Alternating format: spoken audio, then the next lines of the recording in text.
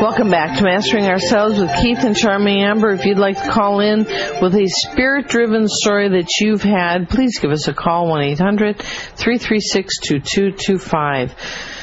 I had an experience about, 4 years ago in a crystal, maybe 5 years ago in a crystal store that Keith and I used to own.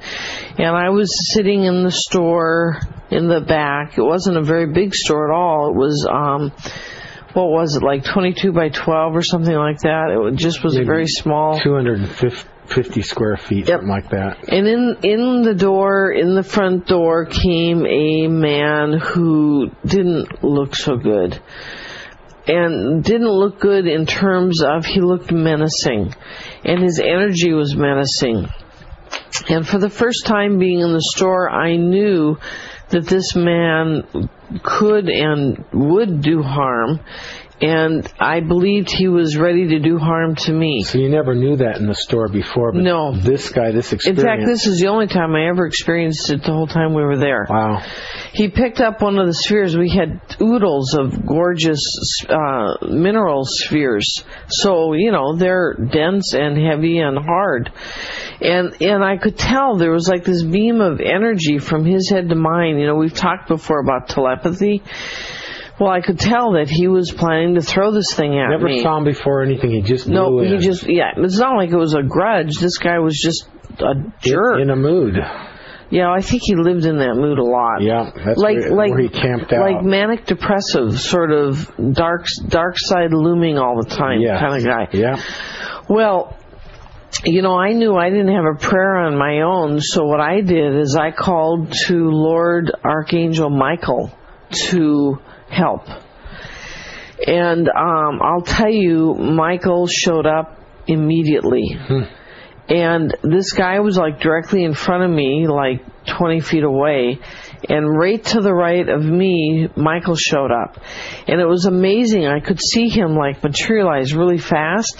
And then I could see him send a beam of light into this man's third eye.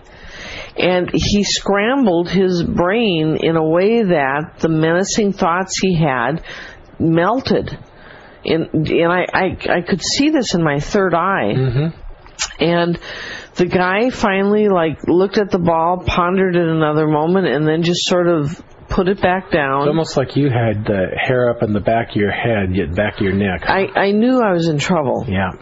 And Michael, as soon as the guy melted, the thoughts melted, Michael left. And the guy turned and walked out, and I never saw him again. Whew. There's just, I want to, this is sort of interesting because I want to throw it into another realm. So right there, if I was supposed to have been hurt, I would have been. Yeah. If I had the lessons to be hurt, I would have been. Now, you might say, oh, well, then Keith and I have a gifted life and we don't have anything befall us. You would be wrong. I just saw in the news.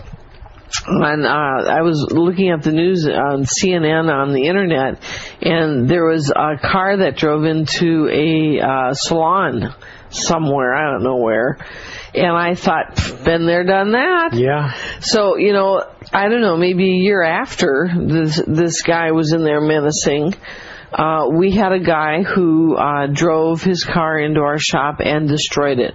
Now, this beauty parlor I looked at didn't lose nearly what we lost in our crash because he drove into the middle and there was glass broken, but it wasn't like we had inventory everywhere. Just like cannon shots from the rocks at the front of the store hit the back of the wall. Right. So now you go, well, okay, so they didn't let the guy hurt me, physically, do any damage to my body, but that doesn't mean, and so therefore I didn't have that karma at that moment to live. Right.